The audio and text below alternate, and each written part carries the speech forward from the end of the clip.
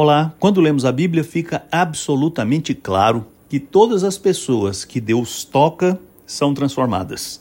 E é uma transformação profunda, do interior para o exterior, a partir da convicção que ele gera no coração daqueles que ele chama, da necessidade de segui-lo, de ouvir o que ele diz, de crer em sua palavra, até uma transformação radical de atitudes. Por isso o apóstolo Paulo, escrevendo aos Efésios, os conclama a viver em novidade em todas as áreas da sua vida e, sobretudo, em seus relacionamentos interpessoais. Ele escreveu no capítulo 4, no versículo 32, a seguinte instrução: sejam bondosos e compassivos uns para com os outros, perdoando-se mutuamente, assim como Deus os perdoou em Cristo. Eis algo que todo aquele que é chamado pelo Senhor precisa fazer: agir conforme foi objeto da ação do Senhor. E algo que Deus faz na vida de todas as pessoas que chama é perdoar. Afinal de contas, todos os homens são pecadores e não podem ter qualquer relacionamento com um Deus que é santo sem ter seus pecados tratados. E como Deus os trata? Deus os trata perdoando.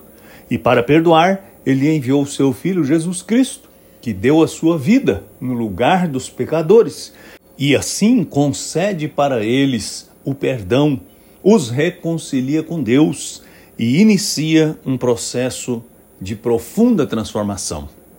Portanto, o apóstolo Paulo simplesmente conclama os que creem em Cristo a demonstrar na prática a transformação que o Senhor fez em suas vidas.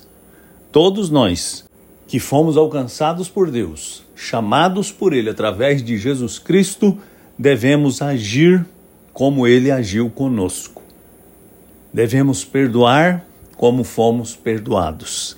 Esta é uma das mais profundas marcas de vidas transformadas pelo amor de Deus.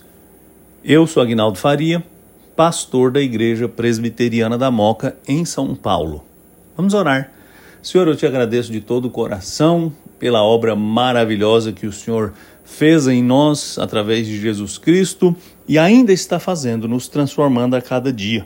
Eu te peço que nos dê a graça, a bênção, o privilégio de demonstrar na prática a transformação que o Senhor fez no nosso coração. Eu te peço em nome de Jesus. Amém.